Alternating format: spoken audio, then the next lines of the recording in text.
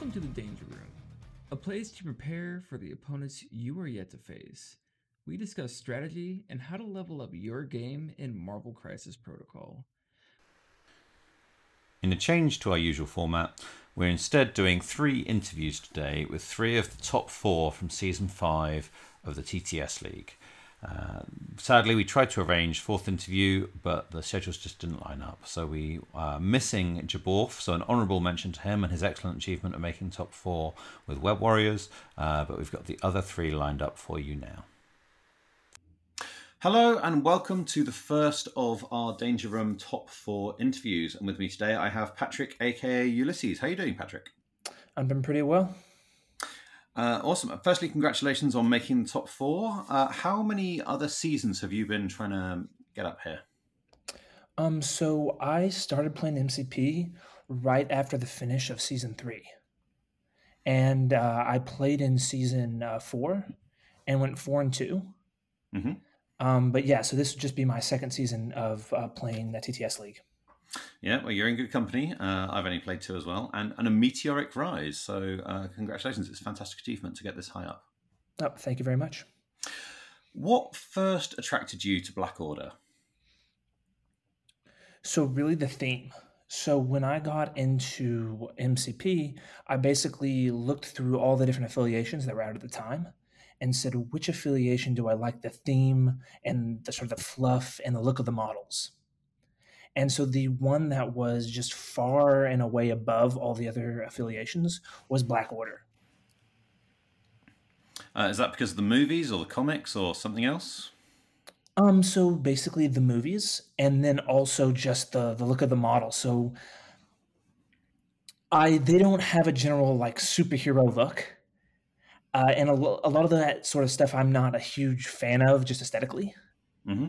But cloaked figures with giant glaives, which is much more appealing to me aesthetically. Who could you possibly be talking about? I've just no idea. Okay. You wrote a fantastic, or co-authored, I should say, a fantastic series of articles which are out on the Across the Bifrost Nexus website. How did you get involved in that project? Yeah, so that was really interesting. So when I got started with Black Order, I had the awesome opportunity to learn a lot from people who would answer questions on the MCP Discord. So some of these would be like Morgan Reed, Finger Guns, Utility Cookie. Mm-hmm. And so as I played more and more, I found that, when people ask questions, I can answer some of them.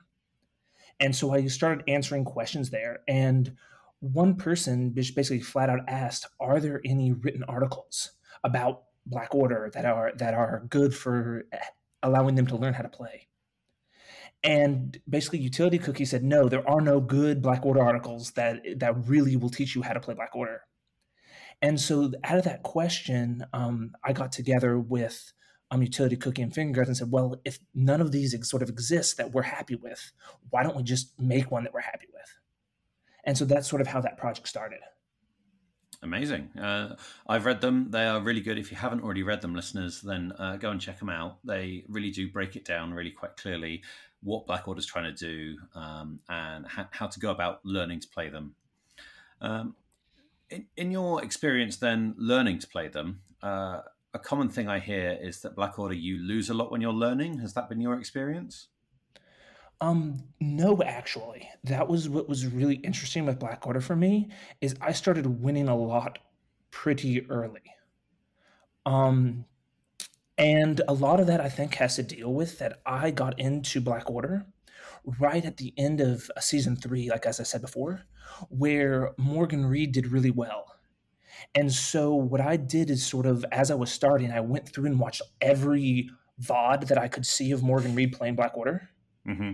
And then I read the stuff that he had written in sort of some of the Discords. And then I also listened to all the podcasts that he was on.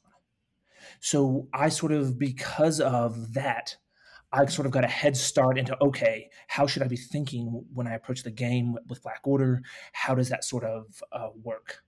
I also have played a lot of miniature games in the past. And so I sort of had an idea of how that sort of went. How would you sum up Black Order's playstyle then, from your experience? Basically, for me, it is abusing enemy positioning mistakes with Thanos, and then using Corvus to profit from the setup Thanos provides. Okay, so you tend to find you activate Thanos before Corvus. So it depends. So in early game, I often do like round one, because you really want to sort of use Thanos to then set up Corvus. However, you often then have priority on round two. So you're going to have Corvus go do all his dirty work, and then basically you want to leave Thanos for as late into the second round activation as you can by passing, because you generally have less models. And then you want to set up plays for Corvus on activated models. So models that your opponents have already activated, so they can't move them away. And so it's sort of this dance of where Thanos is setting up Corvus, and then Corvus is doing what he wants to do, and then Thanos is setting up Corvus again. So you're using Thanos late in that round to bring in an activated model who then can't escape Corvus going ham on them again at the beginning of next round. Exactly. And so often what you want is like Corvus to be dazing or KOing at least one model a round. Often you want more. Yeah, but that's what you want to do, because often Black Order wants to play an attrition style. So you generally just want to sort of be whittling down your opponent so that they can't have as many models to outscore you early. How often do you find that Corvus doesn't deliver the goods? I don't have like a percentage off the top of my head. Sure. Just a rough feeling. Is it like once in a blue moon, or more often than I'd like? So a lot of it has to deal with, does he have power? So with power, because of Glaive's Edge, which allows him to count blanks, he generally delivers whenever you have power to give him. However, if you have to make Glaive's Edge strikes or unglave's edged death blows, then things become more dicey and he can let you down more. And this particularly with Death Blow, if you're really having to like push and you really want the wild. So that's often where you're like, oh, I need the wild to do what I need to do here. And that lets you down that lets you down quite a bit. Yeah, and so it's really what it is if Corvus has the power, then he rarely lets you down. Let's dig into your roster a little bit. So in the early rounds, you were playing Ebony Maw, and you had Shush in your list. Do you want to talk through why that was there and maybe why it got taken out? Yeah, sure. So often when I'm building sort of lists, you basically look at threats and look at which crises are at each threat. So one of until Sword was released, the 14th threat crisis that existed was Senator, basically. Yep. And so what would happen is there were teams that have very good 14-point Senator lists. So some of those would be like Asgard, where they would run something like Thor, Angela, and Enchantress. Or Brotherhood, where they would run like Magneto, Scarlet Witch, and then some other model, Valkyrie, like Quicksilver, Mystique, or something like that. Yeah. And what's hard there is that if they have 3 models with priority, it's really hard to get back priority unless you as the Black Order player take Proxima and Corvus to husband and wife and steal priority. Yep. And to fit them in with the reality gem on Corvus, which is one of the things that really makes him tick, you can't bring Thanos with a gem because Thanos base costs 6 threat. And so you have to do something strange there. So one of the options is that you can drop a Proxima for a 2 threat. However, that means that, as we already talked about, you're not going to be able to get priority often because you don't have the husband and wife synergy from Proxima and Corvus. Mm-hmm. So what I found worked really well is bringing Ebony Maw with the Mind Gem, which was that 6 threat plus Corvus with the Reality and Proxima, which gave you the option to use husband and wife to get back priority. Another reason that sort of Ebony Maw works really well here, it particularly into those 3 wide rosters or the 3 wide squads, Yep. is because they have high priced models. And because they have high price, low model count squads, becomes a lot more valuable. So, for instance, if you're against Asgard, you can for Asgard. Yep. Yeah, And by good. stopping for Asgard, you can not only reduce the damage that Thor can do, because he doesn't get that charge-like effect, but also it stops the stagger from going off on Corvus. Yeah. Another thing is that, like, let's say they have Magneto. Well, completely destroys either Magneto throw turn, or it can completely destroy Magneto's defensive buffs because it stops that superpower from being used for the rest of the turn. Yep. Seems good. Yeah, and then another thing is that if with the Mind Gem, Ebony Maw gets 4 power, which means that you have a play where you can double move Maw, then Mind Gem an enemy character, and Mothership in Corvus on round 1. Yep, that's fun. Yeah, and then generally what happens then is you can also have Proxima then not spend power, and at the top of round 2, you can have Execute up. Also fun. Seems good. And so you can set up a lot of basically killy combos. And again, this is really good if your opponent has very few models that are extremely high threat cost, because you can basically remove a larger percentage of their squad using these sorts of high-powered combos. So you've sold me. I should definitely be playing Ebony Maw and Shush now. So why did it get cut from your roster? Yeah, and so, as I said, it's really good. I found it to be really good, but only in that very specific situation.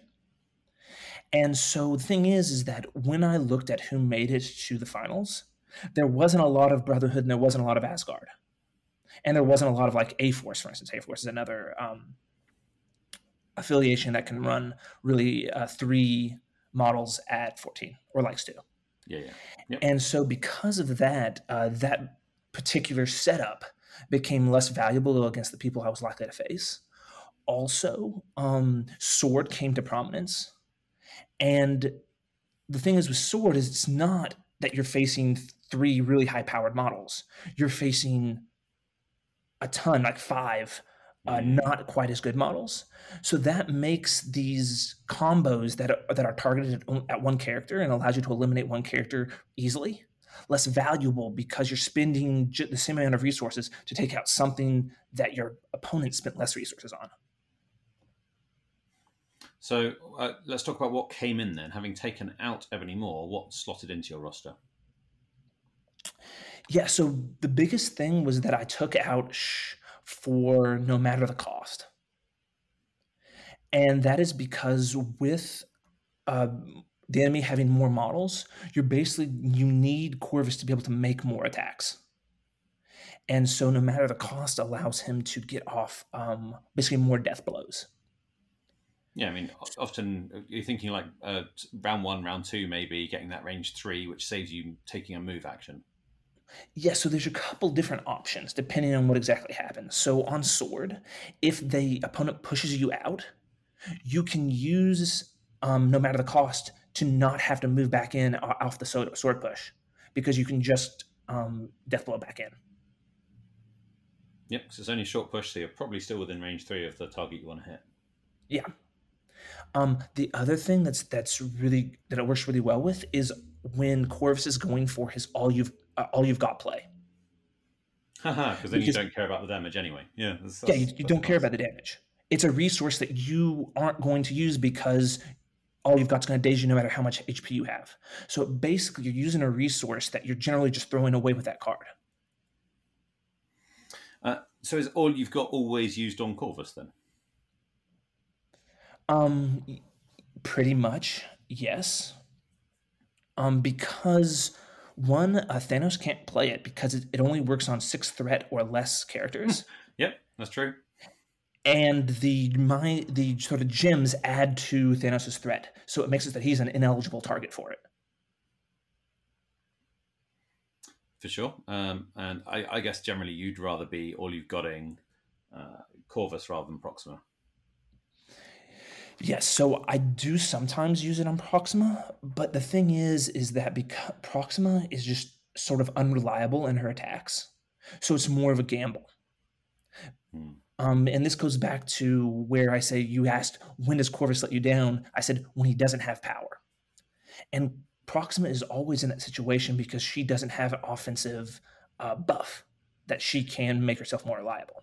Yeah. And so I've found that all you've got on her, while they sometimes are necessary, are really sort of gambles. Yeah, it's a really good point. And she's often the one going and spending the early power to pick up extracts or to interact with secures or whatever the crisis setup might be. So she, yeah, I think you're right. She often can find herself a bit devoid of power compared to where Corvus is at.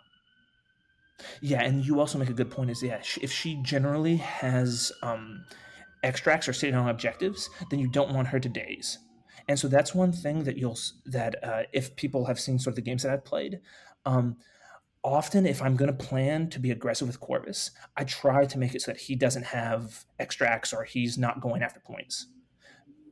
Because you don't generally want that because of, one, you're basically looking for the all you've got play to daze him, but two, if he has an extract, he can't use the mothership plays.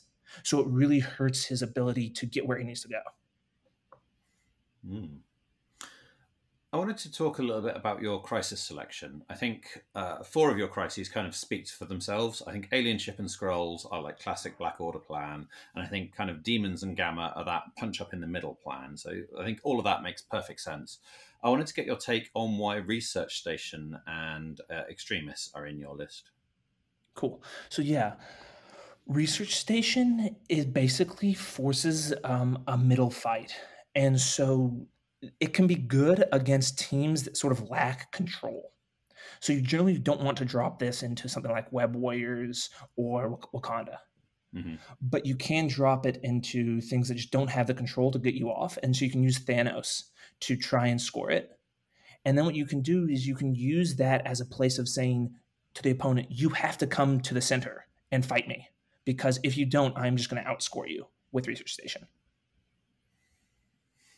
So it really sort of forces a center fight, which Black Order really likes. The other reason it is in, and one of the reasons that I switched to it for the finals, was because of the Black Order mirror.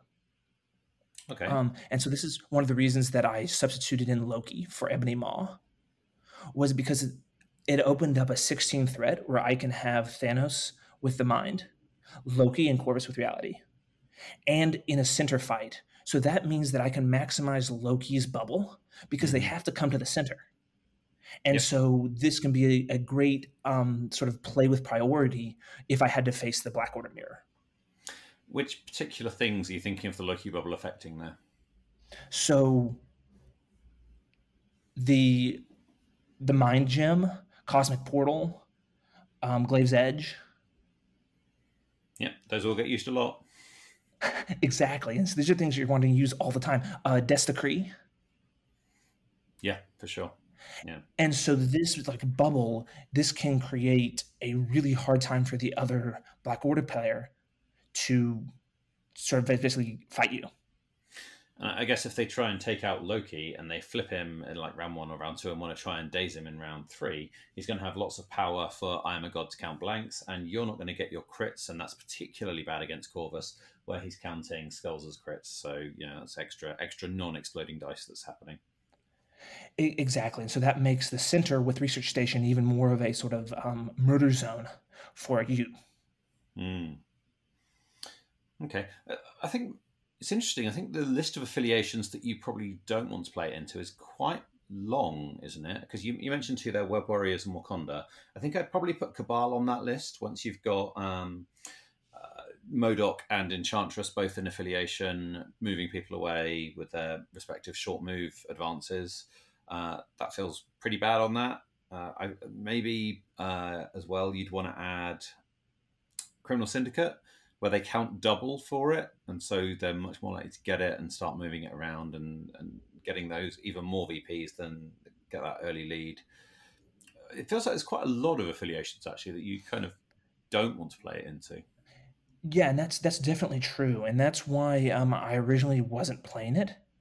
I originally had Herbs, but Herbs runs into a lot of the same issues. Is that there's just a long list of affiliations that you don't want to run it into. And so it was really like, okay, I need a third extract that will at least be good into some portion of what I might face. Yeah. And then I'll just lean on the other two, so Scroll and Ship in the other situations. That's exactly the point I was about to make. You've got two fantastic game plans in Scroll and Alien Ship, and so your third extract is kind of like an audible for particular matchups that you want a bit of an edge into, and maybe you feel comfortable with those other ones into those matchups we talked about, and you want to take this into, I don't know, maybe Brotherhood. This is a good one into. Okay, well, let's hit on Extremist then. What's Extremist doing in your roster? So one, it's in there for the threat. So 17 is a great threat for Black Order because you can have 9-point Thanos, Corvus with Reality Gem, and then Proxima, and you can basically do everything that you generally want to do as a Black Order player. What it also does is it basically forces your opponent to split up, which means that opponents with a lot of defensive tech, like Bodyguard or Lifesaver from Ghost Spider, will have to split up their forces if they want to try and score the secure, which is what people are going to try to do to outscore Black Order early.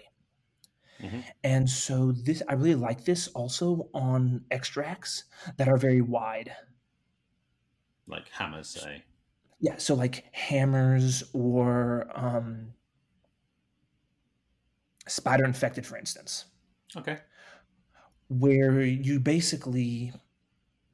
I can go wide to get the extracts or to deal with the extracts. But while I'm going to where sort of the extracts are, there are also secures that the opponents with the extracts are likely going to be having to try to be around the secures. So you're sort of holding down the people with extracts. Now, this isn't always the case if they can go super, super wide, because they just have their extracts run away and they have other characters on the secures. But then you can just generally just try and pick off the people on the secures, and so then you get the VPs from picking those people off, but then you also get the VPs from the secures. So this is sort of what a little bit happened in my sixth game in the league before the finals, where I faced a Wakanda on Spider Infected, and I picked Extremis. Is that I was able to go out wide with Corvus on one side and Thanos on the other. Corvus was able to pick off one of their extract carriers that was on a secure, and then I was able to mothership Corvus back to the other side and do the same thing on that side, on the side that Thanos was on. So it'll just basically allows you to split up your opponent and then use mothership to basically reposition your characters, particularly Corvus, faster than your opponent can reposition. Yeah, seems pretty fast. How often do you find yourself then, kind of what you talked about there, taking down someone with an extract, but then not picking it up? How important is that in your decision-making process with Black Order? So yeah, with Corvus, I find that I do it more often than not, unless it's going to win me the game. So you basically have to count up and say, is Corvus scoring this VP going to win me the game, or does he have to basically do a ton of work? So a lot of this is it late game? Have I used mothership? If it's Spider Infected, do I have enough power that even if I get moved off, I can Glaive's Edge back in and do what I need to do?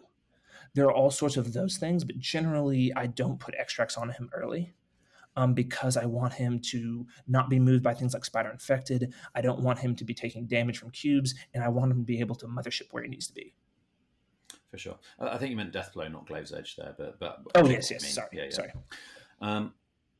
Okay, another interesting one in your roster. When do you play a power gem on Thanos? So that's generally at 16. So it's at 16 when I think the priority control of Proxima and Corvus is needed. So if the opponent might run like 4 wide or something like that, and I want to be able to daze or KO models while still retaining priority. Yeah, because you talked about your Loki team, which you liked, but that's 3 models, but it doesn't have that priority control. So yes, and so in that, as I said, the Loki thing is very much a particular pick that I would do into the Black Order mirror. Gotcha. Because another thing that hurts is husband and wife. It makes them pay for that as well. Yeah, which then starves Corvus of power, which means he's not going to generate as much power because he might not be able to pay for Glaive's Edge as often. Yeah, no, dovetails together nicely. You've talked about your 17 threat build often having the sort of the 9 threat Thanos, who includes Mind Gem and Time Gem. Is there any instances where you might forego time in order to slot in Okoye, and what might those be? So I used to do that a lot more, but recently I've just found that I like and have had more success with having the basically 9-point Thanos, because it just allows you much more reach and allows you to be able to port back people to Corvus and have a lot more control. Mm-hmm. And I've found that I enjoy doing that and have found just as much, if not more, success with the added control on Thanos than having the additional model. However, if it was something like, say, Spider Infected, then I might consider having a low point cost model that can just sit and get the Spider Infected. But even then, recently I've found that I like having nine threat Thanos there. I guess that kind of leads me on to what are the crises that you don't want to see? What are the crises? Because I mean, often Spider Infected might be cited as one. How do you feel that matchup in particular goes? Yeah, so Spider Infected is one that you generally don't want to see because you don't want to really have Spider Infected either on Thanos or on Proxima. I mean, excuse me, not Proxima, but Corvus. Corvus, yeah. You generally almost always have one on Proxima, and so Spider Infected is not what you want to see across the table. So another one that is sort of iffy on extracts will be sort of cubes, because it's spread out, it's high scoring, it does damage to you. So that's not one of the best ones to see. And then, as you already mentioned, like Research Station can be bad depending on who you're facing, because we already listed off some affiliations that are probably advantaged on Research Station against Black Order. Yeah. Then, as far as like secures, one of the things would be like Gamma.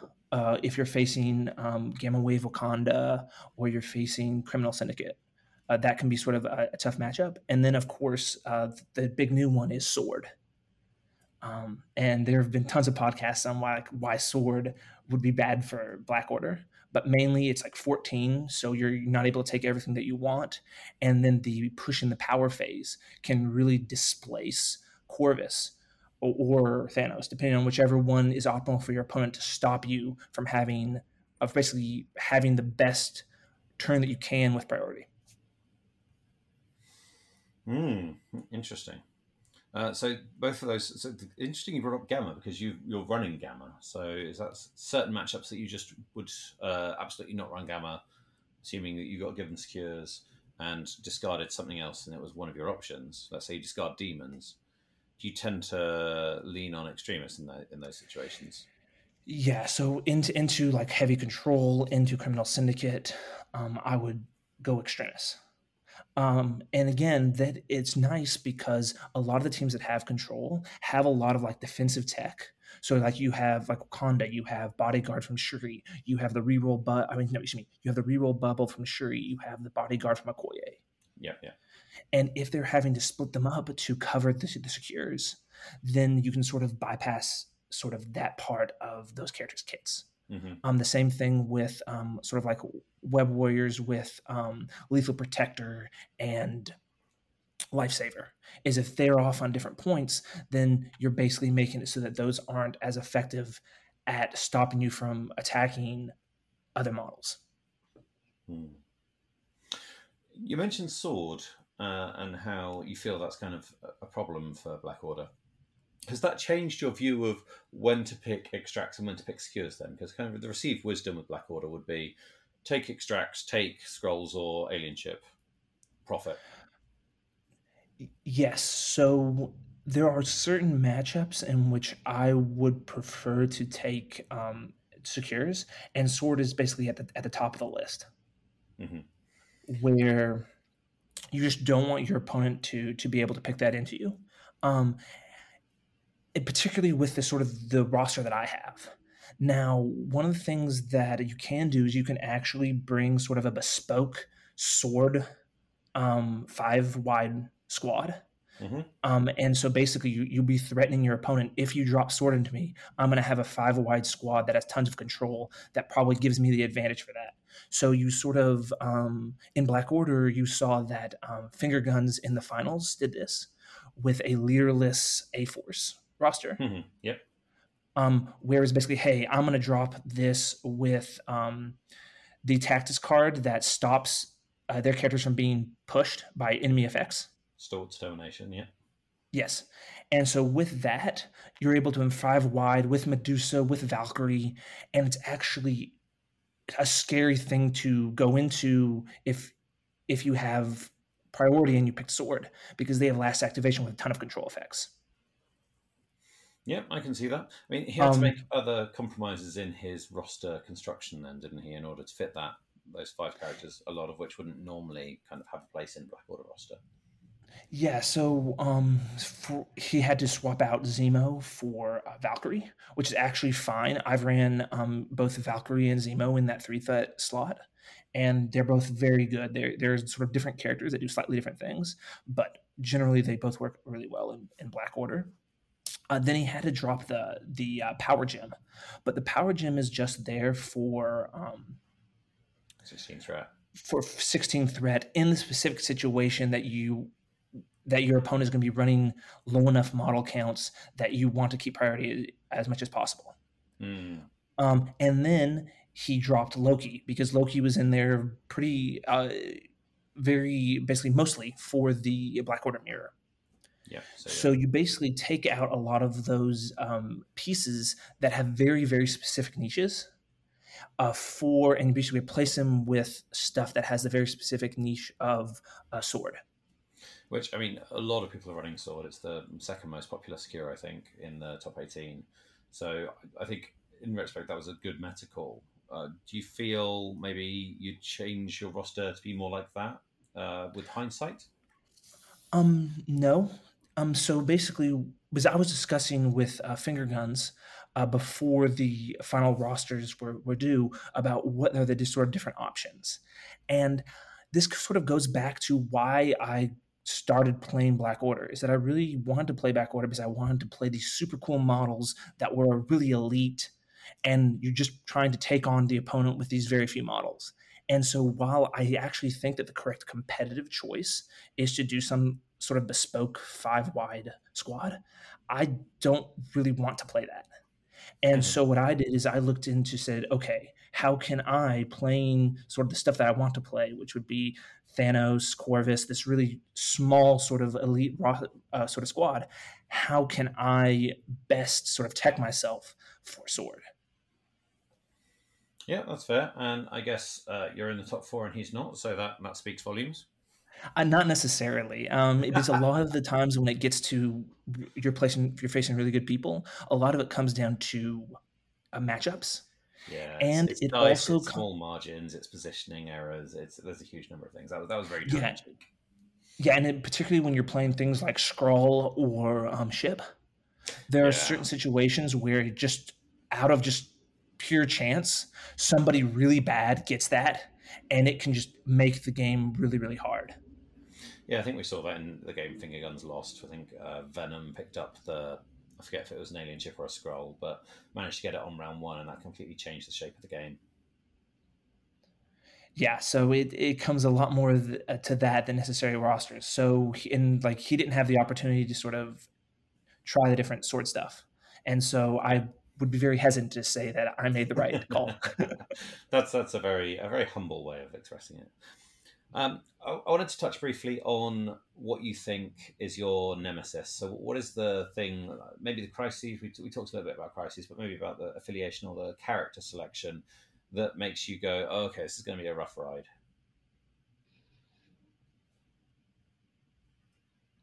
So again, it sort of comes down to a lot of defensive tech. So the more defensive tech that people have, such as like Lifesaver or Bodyguard, the more difficult it is for me to play the Black Order game plan. The kind of And surgical. I'm so gonna scalp out that model if you can prevent that surgical exactly, strike.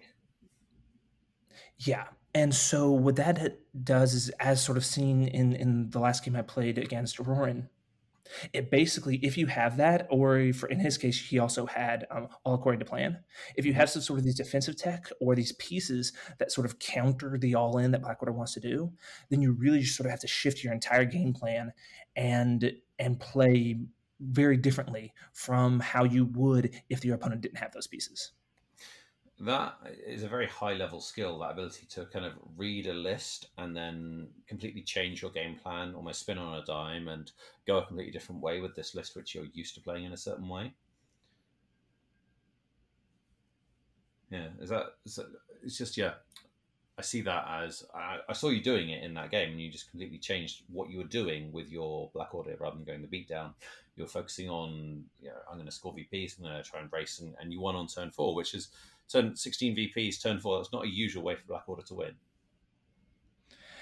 Yeah, so what's interesting is I've actually won that way on cubes quite often. Because there are different options that Black Order has if on cubes, particularly if they have priority.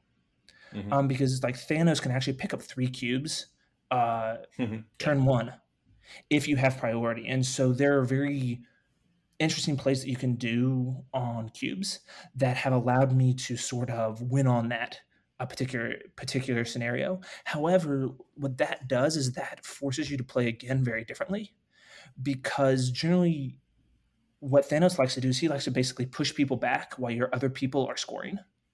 And what happens is if Thanos is the person with all the extracts and he's taking damage from the cubes, it basically forces you to play a lot safer with Thanos. And so this can be very difficult if your opponent has ways to reach Thanos. So if they're playing like Brotherhood and they have like Asteroid M, or they have like Tactical Analysis or Climbing Gear, things like that, Special or if they have like yeah. Enchantress who can move him. Yeah. And so those sorts of things are possible.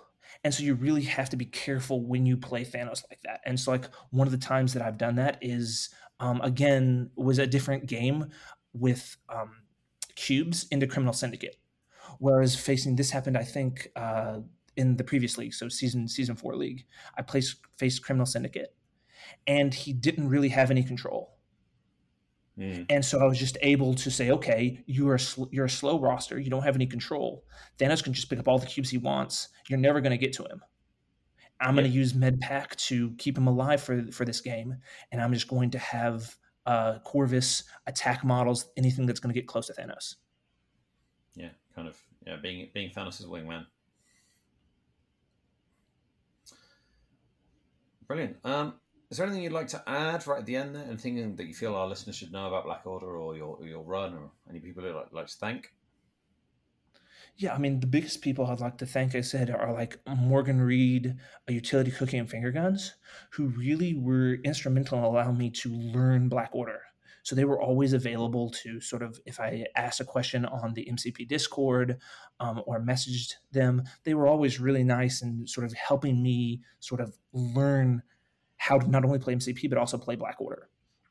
And so that was one thing. And basically to add to that is that I would like to try to be available just like they were. So if anyone that is sort of listening wants to learn more about Black Order, you can message me. I would recommend, though, before messaging me, sort of look at our articles, because I think those answer a lot of the frequently asked questions.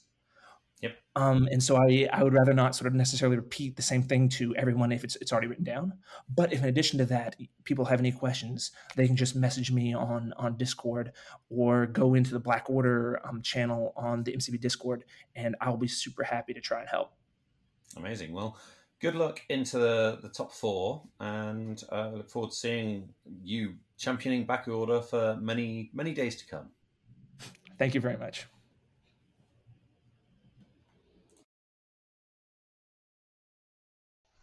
Hello and welcome to the second of our top 4 interviews. And with me today, I have Frederick from Sweden. Frederick, how are you doing?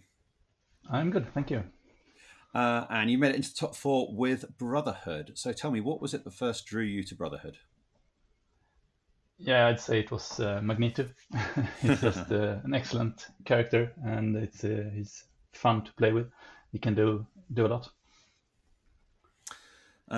Brilliant.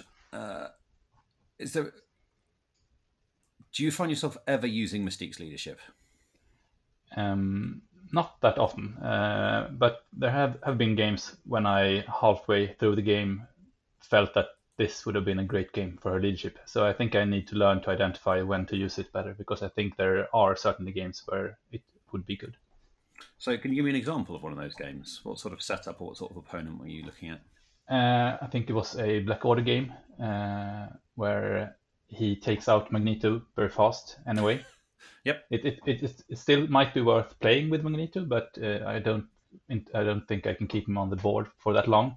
And if it's a spread out scenario, then it's probably better for me to just be able to leave a point and run around and have him try to go there just to get the point back and not have a character there.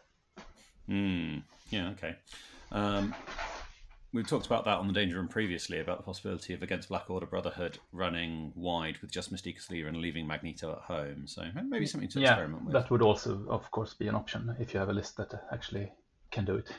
Which, yeah, your list, you've got a whole bunch of cheap characters. You've got 4, 5 3s and 2 2s. So yeah, you can go really wide if you want to. Yeah. So is that something that you've got much experience with this roster, going wide? You know, we're talking about sort of 5 wide on sword, that kind of thing. No, not a lot. I usually play Magneto, Mystique, and Toad as the core. Mm-hmm. But I wanted to have the option of going wide if I felt that my opponent forces me into it, or if I see a good opportunity to do it. So there's a couple of, I think that's kind of the standard core, because those characters have been around for a while. Have you found Quicksilver has been managing to get much table time? No, not a lot. There are so many other good characters, so I have trouble getting them in the list. Okay, yeah. So there's a few others I wanted to ask you about in your roster, and one of them is Sabretooth. Sure. So yep. Is he there for a particular matchup or a particular reason, or just as a 4-threat affiliated character? Yeah, it's mostly to have a 4-threat, and as you say, it's about going wide. So that enables me to go, I think, 6 wide on 17. So because you need mostly for that. 4 affiliated characters for that. Yeah. Another option would have been to go Taskmaster instead, but I went with Sabretooth. I think Sabretooth's got some decent play in certain matchups. He can be quite a pain for Wakanda to deal with, for example. Sure. Another kind of odd one is Iron Fist, because you're also toting Heroes for Hire. So I'm interested to hear what your thinking was on putting that in your roster. Yeah, that's as an option into possibly Black Order. Mm-hmm. And also I think it's an excellent card, and felt that it might be worth trying out. I've not had the opportunity to do it yet, so I don't really know if it's that good, but yeah. Sure. You've also got Sacrifice. Is that another piece of Black Order tech? Yeah, it is. Okay. So what does your list look like then into that matchup? We've mentioned it a couple of times, and it's one that I think Brotherhood finds quite difficult. So what's your game plan if you know you're going up against a Black Order player? I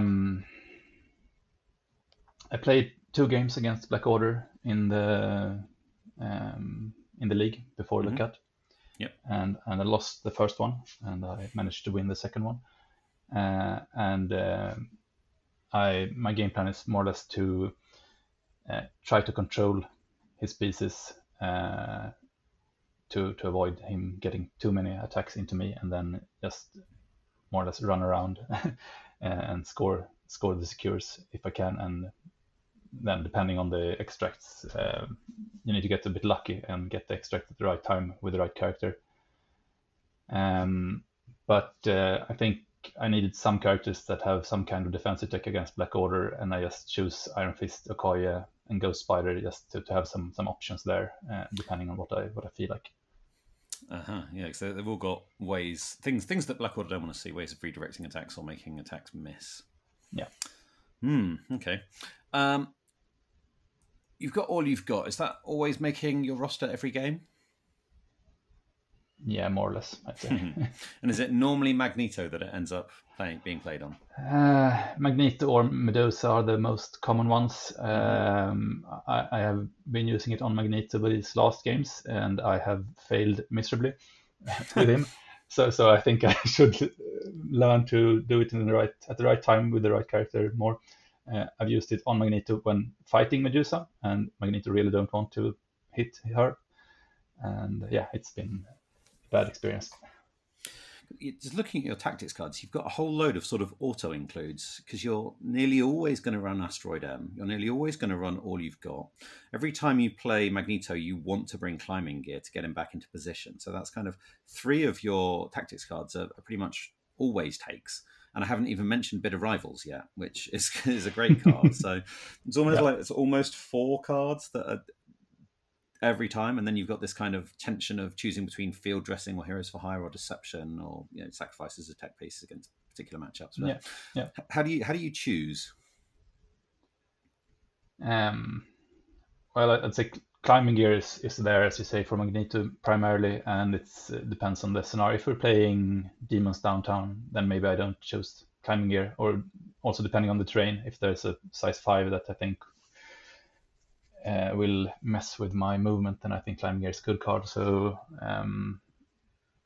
otherwise, maybe I can choose something else. Or if I think that my opponent's going to be able to force me to fight in the middle, then I will probably go with Bitter Rivals instead. So I'd say those 2 are, say, Bitter Rivals if I think we're fighting in the middle, or climbing gear if we're spread out. And that gives you space to take 2 cards then. So you take maybe Deception and Field Dressing as standard and sub in Heroes for Hire. Yeah, okay, I can see that. That makes sense. You mentioned Demons, which is kind of received wisdom is good for Brotherhood, but it's not in your secure list. Why did you leave it out? No, I don't like just fighting. I think it leaves too much up to the dice to just go in there in the middle and fight it out. There are too many lists that have, I'd say, an equally good characters to just... and I don't get that much out of Asteroid M if I play Demons. That's true, I guess. I mean, maybe you don't mind playing it round 1 as much on Demons, has been my experience. You're very happy to get an early Magneto to start doing the work and get that attrition advantage. Sure. But I can totally see your point. You don't get that you don't have that need for the mobility around the board as much. So instead, you've got all sorts. Now, you've got Sword in there. What's your team on 14 on Sword? I think that depends a lot on my opponent. I think I played Sword in one of my games in the cut, I think, in the first one. But it wasn't 14. I think we played another threat level. So I played more or less one of my more standard setups. On 14, I can either go 5 wide with Mystic, Toad, Quicksilver as an 8-point core, and then either Ghost Spider, Iron Fist, or Medusa, Okoye, I'd say. Or maybe Loki or Ghost Spider instead. Going wide rather than trying to force that Magneto in there. Yeah, it's possible to go with Magneto as well, but it would have to be the right opponent for me to be comfortable doing it. Another interesting crisis selection is Deadly Legacy Virus Kid. What's been your experience with that? I actually haven't played it a lot. It's mostly there because I think Toad at least has the opportunity to try and get the cures from my other characters. So it's like a threat for the opponent if he needs to deal with that problem at least. And yeah, he's probably going to commit more than 2 threats to dealing with Toad. Yeah. So maybe it allows you to apply your threat pressure in other places. Okay, that's interesting. Yeah, I don't have a lot of experience on that one either, but I saw it in there and I'm like, okay, is there some clever tech in there? But I like the idea just using Toad to draw fire, which means that your big hitters aren't getting as much fire. Yeah. Do you find then, you talked a little bit, it's come across that maybe your playstyle isn't quite so much Magneto blows up the world as mine was when I was playing Brotherhood. Do you try and play more of a control Brotherhood rather than a aggro Brotherhood? Yes, absolutely. I much prefer trying to play a control style, and I really enjoy going in with Magneto at the right time, but I will not run him forward and just try to destroy everything at the start. So when it's the right time, I think it's good to use him. So, yeah, because with the affiliated characters you've got, Magneto's got that push if he's attacking outside of range too, but Toad's got a wild push, but this doesn't feel like reliable control. And Mystique, her only control effect is deception. So, is most of the control coming from your out of affiliation characters then? Yeah, I'd say it's as you say, but still it doesn't sound like a lot, but it's enough in a lot of games. It's not extreme control, it's not Wakanda, it's not Web Warriors, but it's still a fair bit of control. And if you add in Ghost Spider-Lock your Medusa in there somewhere, then you have more movements for yourself and more control of the opponents. So then suddenly it turns into, I think, enough to actually have that playstyle. What do you feel is your strongest threat level with this build? What's your favoured team? I'd say I like playing 18 points, or at least the higher threat levels.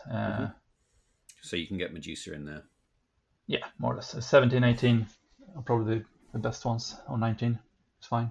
Well, that explains a lot of your crises, because you've got most of your crises are 17, 18, 19, and then you've got a 14 in each, which I guess that's part of your Black Order tech, right? Yeah, Black Order, and also, just depending on the opponent's list. Some opponents really don't want to see low threat, and then it's good to have one as an option, I think. Yeah, Asgard's another good example, isn't it? Like they don't particularly want to go low. Yeah.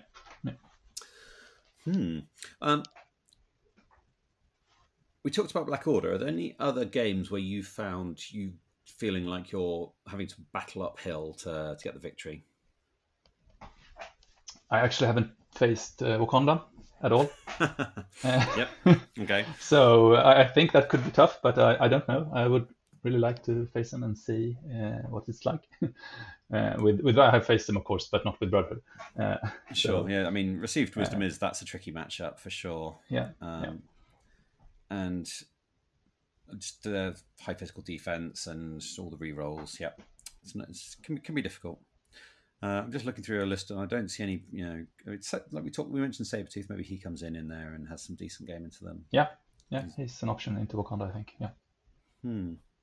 And Deception can be quite effective against them too, actually. Pulling out one of their characters and kind of scalpeling them out a bit. That can be good. And just, high threats as well. Sometimes their builds on high threats can be a little bit less inspiring than on low threats. So you've got a bit in there with maybe Deadly Legacy Virus to get a 19. Yeah, I think maybe Iron Fist as well with Heroes for Hire to mess up an attack and place him in a tricky position could be good. And get that placement effect. So if he gets displaced. Yep. No, I like that. That seems good. I want to talk quickly about Magneto and his constructs, because I think that's one of the high skill elements of running a Brotherhood list well. How do you find yourself using your constructs most of the time? If I play against an opponent that has a lot of pushes, then I try to use them as backstops, of course. That's the kind of easiest thing to consider. And otherwise, I mainly try to focus on not placing them where my opponent can throw them on me. Unfortunately, sometimes I place them so that I myself move outside of range of them, and then it becomes a problem because you really want to get rid of at least one of them, so you still get to place it. And I've failed doing that a couple of times. Yeah, I think they are really flexible and good to use. I probably should be using them more for cover, and that's something I've not been doing. And Yeah, because you're not toting magnetic refraction. Was it in consideration, magnetic refraction? Not really. I've tried playing with it, but I can't get it to work. It's too often that I don't get the activations in the right order, or that my opponent has priority and just does something that makes it not worth it, and it's costs 2 power. And no, it's a good card, but I just haven't gotten it to work. And it might have to do with that I want to play the spread out scenarios more. Yeah, it's definitely better on those tight scenarios. Yeah, again, just looking, you've got 2 pay to flips. Are you thinking you're going to get some kind of power advantage in the early rounds based off Magneto's leadership? Is that part of the plan there? Yes, that's one thing that for some teams it's really problematic when you both need to get the extracts and pay for the secures, and also I like being able to control a secure and leave it, and to kind of put the force of Magneto to bear, and not having him stand on a point. Standing on a point for him is terrible, so you just want to take it and move on. Yeah, no, you're not wrong. And Quicksilver does really well, I've found, running between those points. Yeah. It's just struck me, actually, you haven't got Scarlet Witch in here. No. Is there a reason for that? Just not enough space, or? Yeah, more or less. I played her in the second half of the league, and I played 1 game with her, and I haven't played her at all other than that. So I just felt that I have almost no practice with her, and if I want to play Magneto and Scarlet Witch, it's just too many points. I think then you need to go for the tight scenarios and just fight. So I think she's just too expensive for me to really use. I kind of regret not having her, because there are some matchups where she's really good. But yeah. Yeah, again, that Mystic Attack into Wakandans can be useful. Yeah, sure. Okay, so you've got Web Warriors coming up as your semi-final. Have you got any thoughts about that matchup and how you're going to use your team to try and get an advantage? Yeah, I think that's going to be it's a tricky matchup. I think they are of course really good at controlling. So I think I run the risk of him out controlling my pieces. So I'm considering if I can play Medusa Loki, or if he's just going to web line them into bad positions, and then I don't get that much value out of them. So I haven't really decided how to go in that game yet, and I think it's a difficult game for me, depending on the scenarios. But I look forward to it and see what happens. Yeah, no, it's fantastic. Just achievement getting into the top 4. So congratulations on that. Yeah. How much practice do you do? Maybe after you made the cut, how many sort of practice games do you manage to get in, or how much time do you spend thinking about the matchups? Yeah, I think a bit, or think a lot about it, and I have a good friend, Niklas, who I talk through the matchups with him, but I don't actually get almost any practice games in. I had 1 game before the Cabal game to play against the Sin list, just to see what Sin was like. Other than that, I haven't played any practice games at all since the league started. I've only played the league games. So. Oh, crikey! So you've just natural raw talent. No, but as you say, I think about it and try to consider what options I have. But yeah, I don't have that much time to actually get games in. Yeah. Looking back, are there any changes you'd make to this roster, knowing what you know now about the other teams you're seeing in the top cut?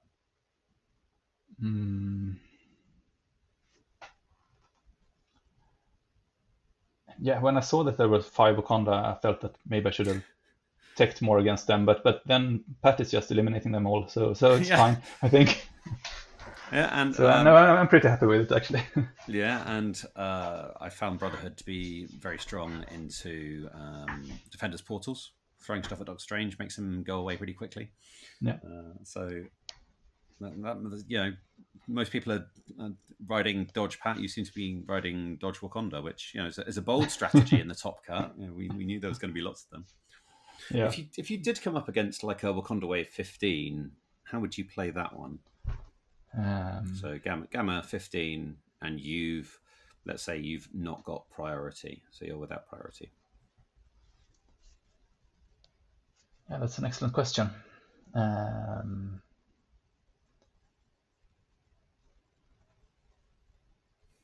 not sure what I can actually. I don't think I have that good an answer into it. I think, if I would do just the first thing that comes to mind, it would be probably to still play Magneto, Mystique, and Toad, and possibly Sabertooth or Medusa. And I think I would have to rely on Magneto doing a lot of work with Astrodam and just try to be fairly aggressive.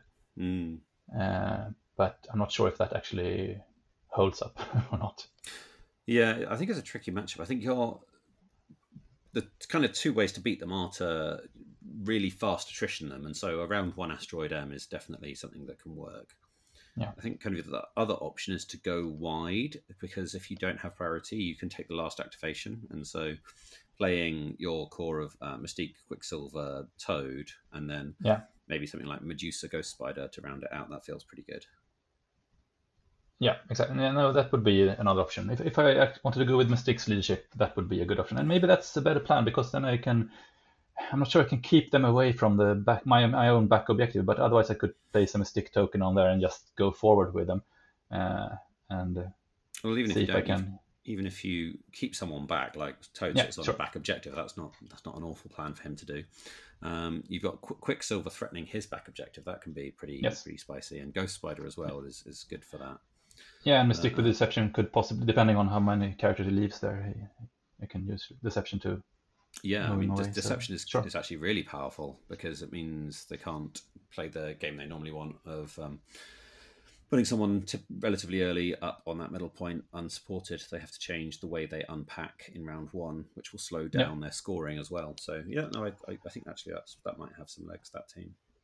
I think Deception really is just a very strong card, just for that effect, just for making opponents kind of not being able to place a character just in the middle. So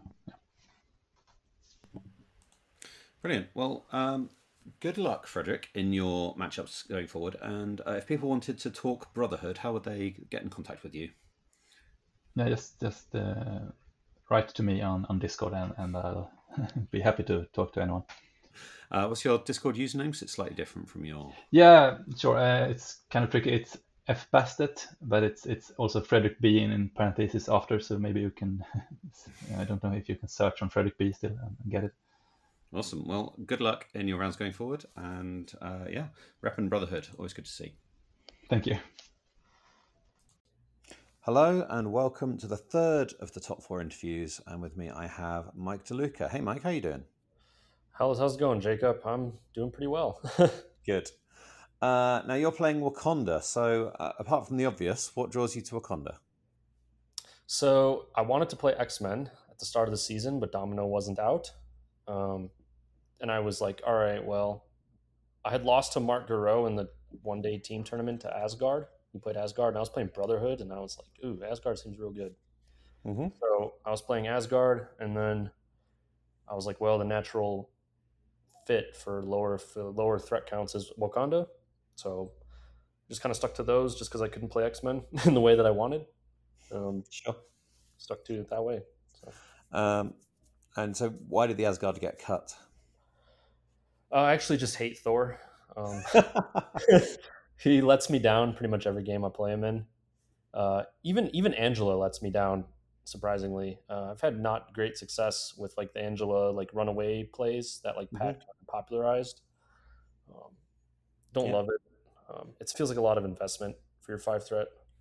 And I guess that goes some way to explain why she hasn't made your Wakanda roster. Yeah, I was just like, see ya. Like I'm good on Angela. Like I don't really need this to win. I can get into my other.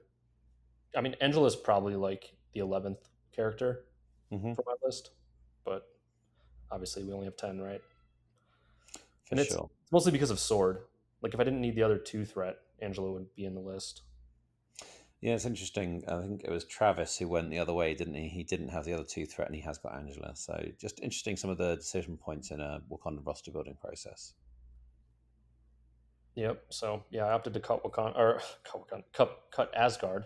I was like, I can just play Wakanda every game anyway. I'm just they fit my play style. They're consistent.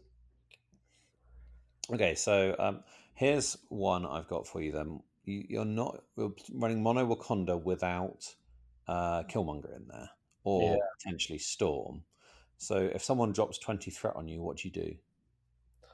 So I have two options. I can play a point down with like MODOK and Scarlet. Yep. Or I can play unaffiliated, which 6 wide unaffiliated actually has shown to be pretty good. Something like the Wakanda wave plus Scarlet with like Gwen and Valkyrie. Yeah. So I'm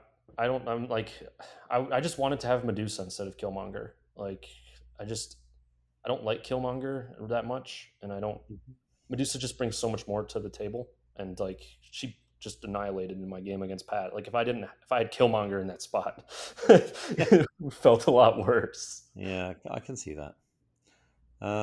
You've got some other things that, I mean, we talked a little bit before we started recording about the article I wrote. Now, you said I had a sense I didn't quite get what you were doing with your roster, so I think this is a great time to try and dig into some of those, because I suspect I wasn't the only one.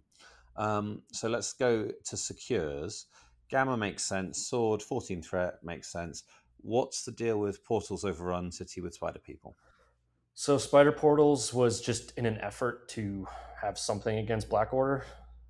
I haven't tested it. Unfortunately, getting reps against Black Order is extremely difficult because only like 4 people play them at a high level. Yep. So it's just kind of a hunch. I was like, well, Extremis sucked because you have to stand on it, and they even like Extremis. So I was like, well, maybe if it's spread and I can flip them and then concentrate on, the fight, then it's probably better. Plus, they don't like 18 points, but I don't know if I probably am taking secures against Black Order anyway. I know they want to take extracts. It's kind of counterintuitive, but that's interesting. I think I outfight them most of the time. Okay. Was there any thought of Criminal Syndicate there as well? For why I picked Spider Portals? Yeah. I didn't think about criminals. I guess Johan was the only criminals player in the cut, right? I think there were 2. But... I guess Suzumi was playing. Yeah, that's true. But he likes to play 9-point Thanos. He has a lot of roster concessions to fit Thanos. For sure. The other one that kind of jumps out at me as being a bit weird is the Mutant Extremist target US Senators. Is that there just because it's 14 threat? Yeah, I don't love the Crisis itself. It's just for the threat value. In a world where like I want to take extracts against Black Order, I wanted a 14 threat option. Yep, that seems good. So kind of teching a bit there. And I guess you've got a bit of wriggle room with 2 great extracts for Wakanda in the Spider Infected and the Cube.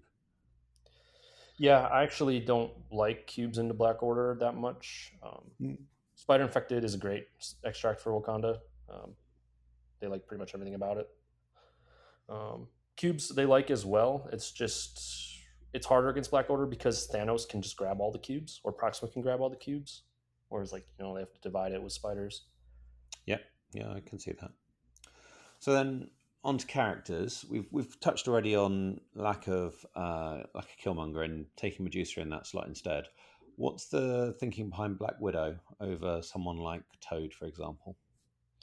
Yeah, so I've thought about that, and I like Widow's long move, and stealth can be okay, and I guess martial artist.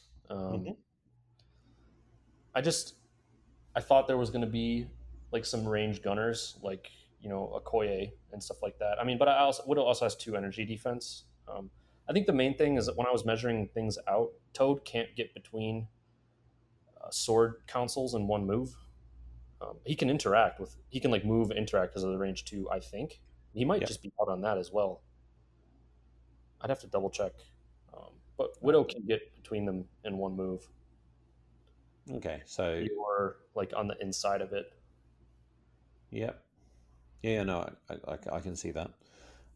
So she's only in there for that one specific crisis.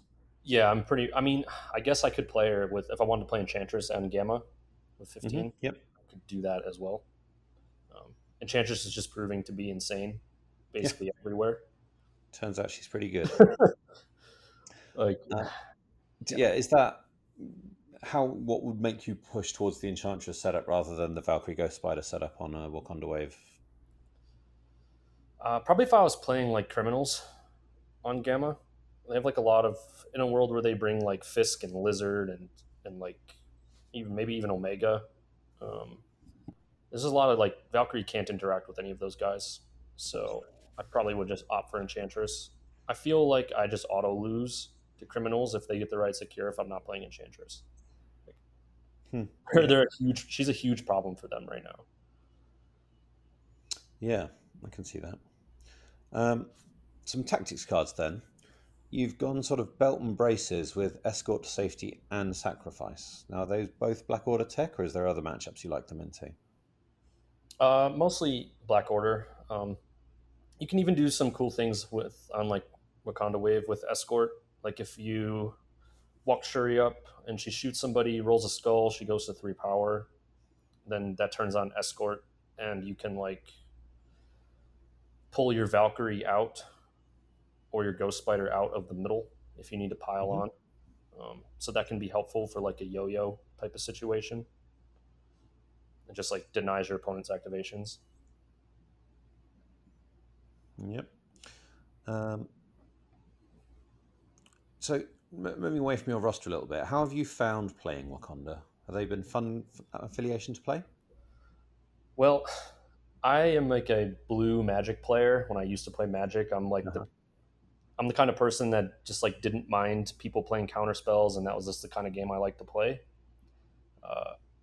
Wakanda feels very much like you're playing kind of like chess, where it's like, all right, I do this, you do this, I do this, and this is the end. It feels really rewarding that way.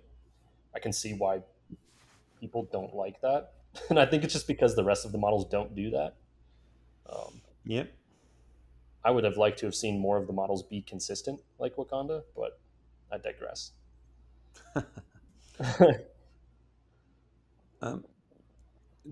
How big an impact has the reroll change had on, both on their sort of power level and their ability to manage their power effectively, but also on the length of the game? Just getting your experience on that would be interesting. Length of the game, not too bad, I don't think. I don't know. I don't typically sit there. Like I feel like I can figure out whether I want to reroll pretty quickly. Mm-hmm. It definitely hurts offense more than anything because you have less information. Like I play a lot of X-Men and Beast feels mostly the same. Yep. MODOK feels significantly worse because you want to push damage through on his offense, and you just can't do that as well anymore. I guess if you play like a offensive style Wakanda, it could feel worse.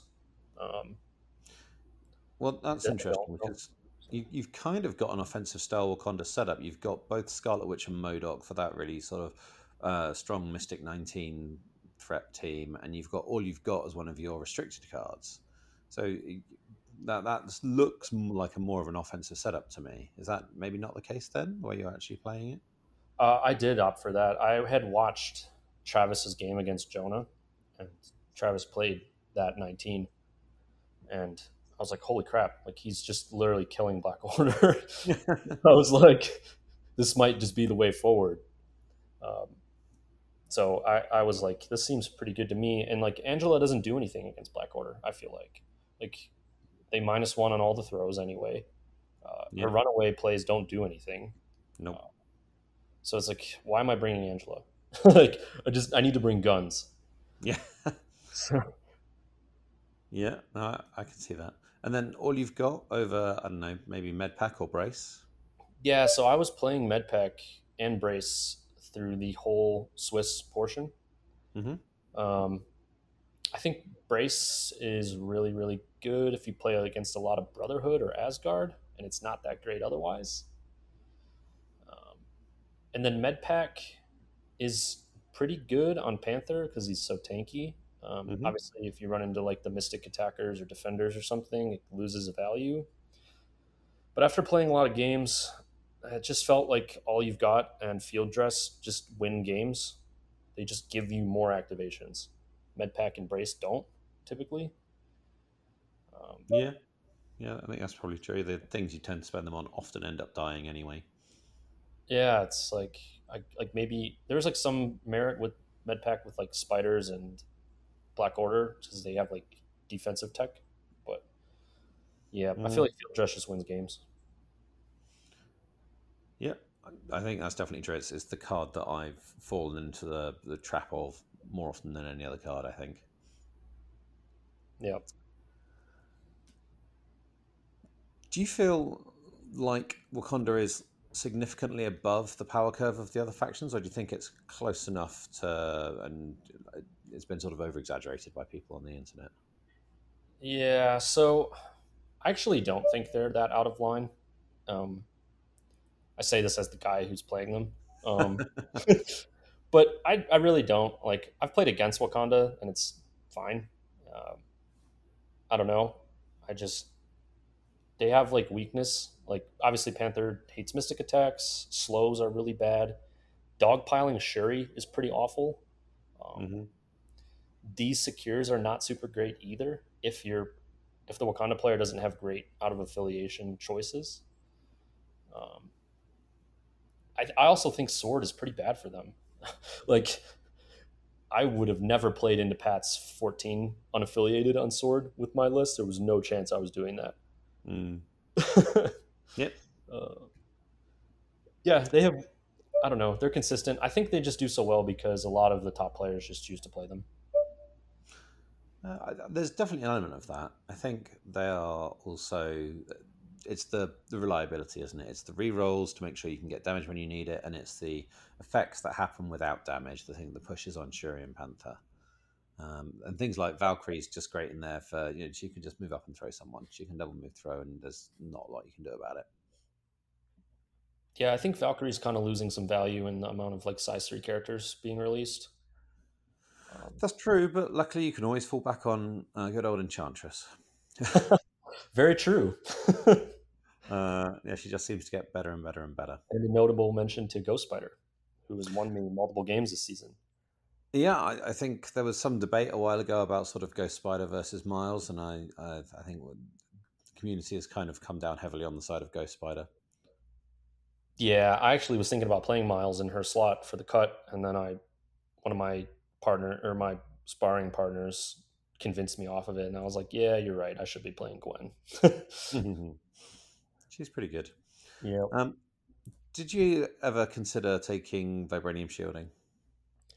No, I don't.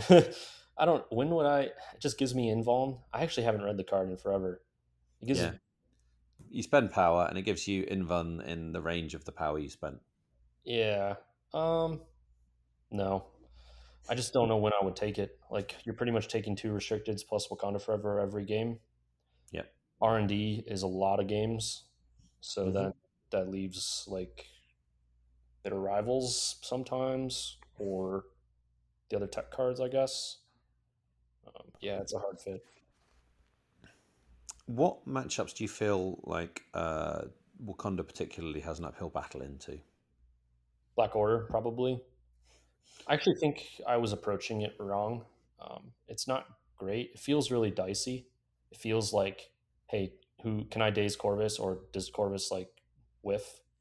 Like, he has close to perfect dice, but there are times where he doesn't kill you, and it's pretty bad for them. I just don't like playing Black Order. It feels like it's a completely different game of MCP, and it's warped, and I don't love it. Otherwise, I guess defenders can be tough.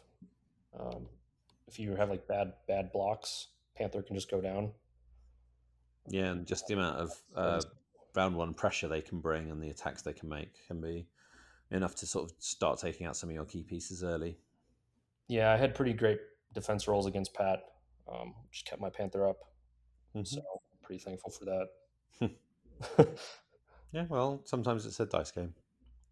Yeah, I've noticed that playing at the top levels, it feels like it comes down to dice and priority more than you would think, because both players just don't misplay that much. Yeah, well, mistakes was going to be the one I was going to add, but you're right. The top players tend to be there because they don't make as many mistakes. Right. Yeah. I mean, maybe like one mistake will cost you. A Mm. lot of times that mistake happens in turn 0. Yeah, Um, yeah, for sure. so How much practice games would you typically get in maybe like on a typical week, and then specifically in preparation for these Top Cut games? Oh gosh. So I actually haven't played Wakanda outside of the cut. Um, and since the cut started, I've just been playing a lot of X-Men. As far as like games of MCP, I probably play at least 10 a week. I think that's probably why I have had good success lately. It's definitely going to be a contributing factor. Yeah, the amount of games I've been able to get has been really helpful. I just have been able to figure out like the power level of certain models and stuff like that. Um, as far as I feel like I didn't need to practice against like Pat, for example. Like I just needed to like sit down for a little bit, figure out like what I want to do with Prio, what I want to do without Prio. That was essentially it. Like I know what all of his models want to do. Like I know what his game plan is. Mm-hmm. It's just going to be a matter of, not fudging deployment and playing well. Yeah, reacting to the situation you find yourself in. Yeah. How often do you find yourself pivoting to sort of attrition from the standard Wakanda control plan? So it's not my comfort zone, but my game against Pat, I had to do that. I knew Pat, since he had Prio, I wasn't going to play Senators, and I wasn't going to play. Well, Senators was my backup. I wanted Spider Infected. I got lucky and got it. Mm-hmm. I wasn't going to play cubes at all. Defenders is really, really good on cubes.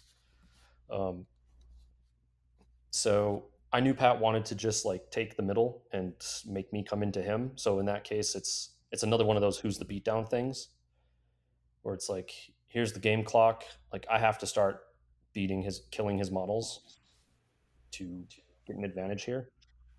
That's why I opted for Scarlet and Medusa.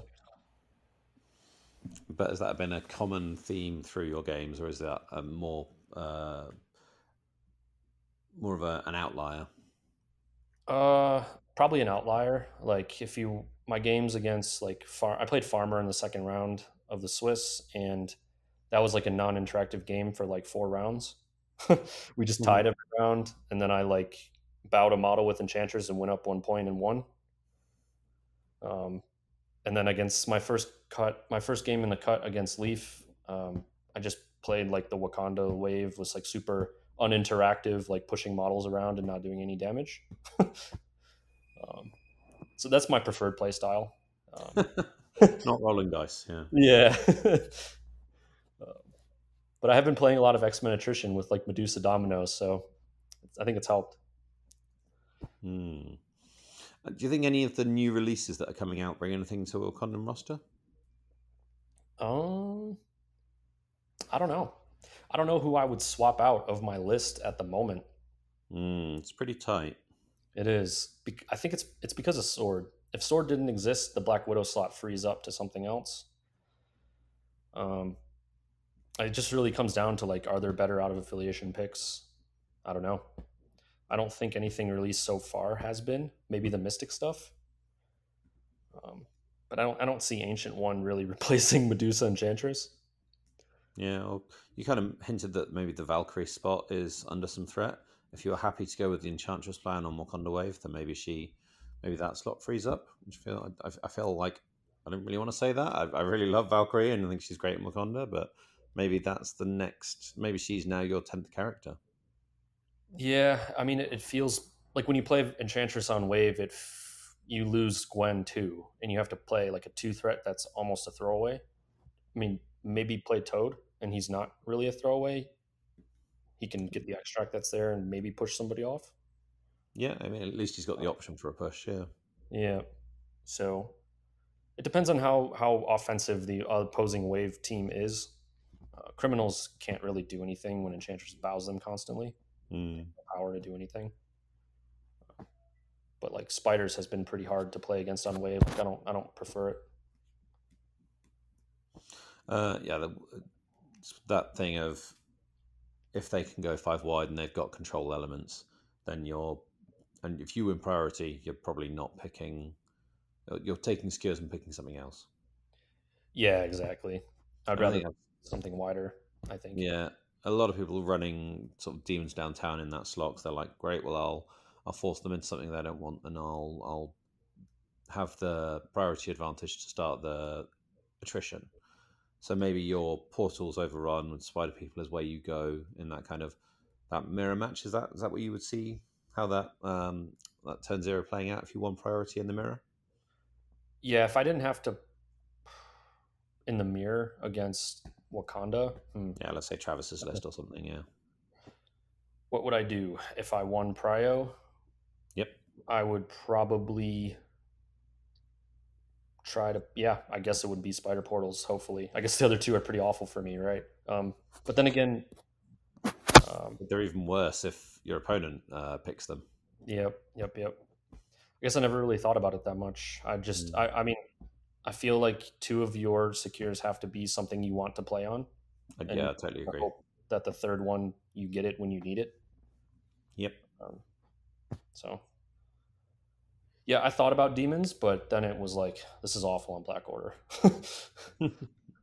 So, yeah, you're not wrong there. But I think maybe Gamma's pretty good into Black Order. I mean, it makes for a fast game, if nothing else. Yeah, so I don't love playing at 15 points against Black Order. I think it's better. My 15's like way too control-y, and I need to be able to fight them, and I can't. What about if you put Medusa Black Widow in or something like that? I mean, maybe. It's a lot to ask of Medusa pushing through like invuln on all the models. I feel like she's got some displacement as well. Yeah, she could maybe like throw Thanos into Corvus, which is cool. And if she gets 1 damage through, then she gets to push him. Right. Yeah, I haven't really tried it that much. I have like the threat unaffiliated into Black Order, actually. Yeah, no, I haven't tried that either, but I was just kind of musing on your list and saying, okay, well, maybe you can switch up that way. But then I have like Black Widow, and she's basically useless. Well, I think she grabs an extract and runs away, doesn't she, and tries to survive and maybe sit on a point. Once you've seen where Corvus is going, she goes somewhere else. Yeah, maybe.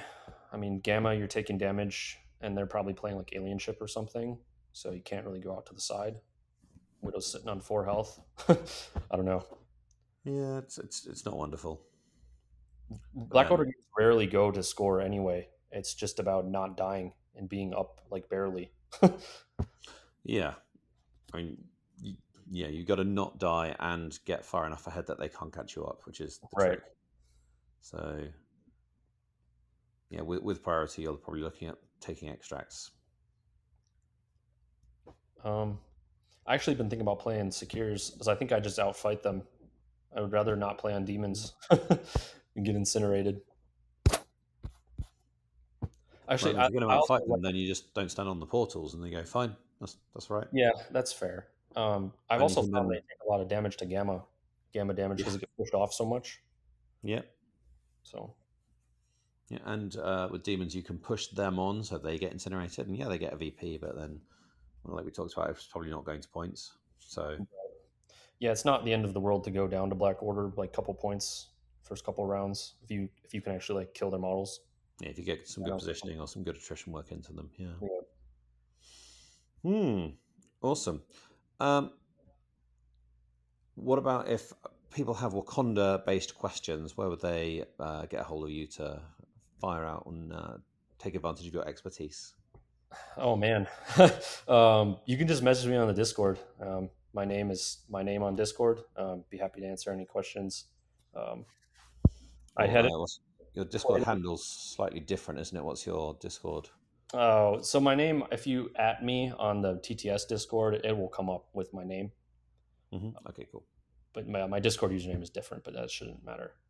Cool. I guess it depends which server you're on. Yeah. Awesome. Well, thank you for taking the time, and good luck in your match against Ulysses. And maybe we'll see you in the final. Yeah, thank you.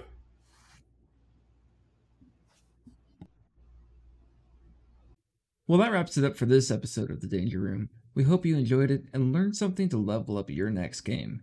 You can reach out to us on our Discord, Twitter, or Facebook. The links will be in the description. We have a questions channel on our Discord, so feel free to drop us some questions in there and we'll answer them on the show. Thank you for taking the time and listening to us. If you're liking what you hear, leave a rating or comment, or even both. We appreciate any feedback to help us grow and become a better group to bring you the best quality content that we can. See you next time in the Danger Room.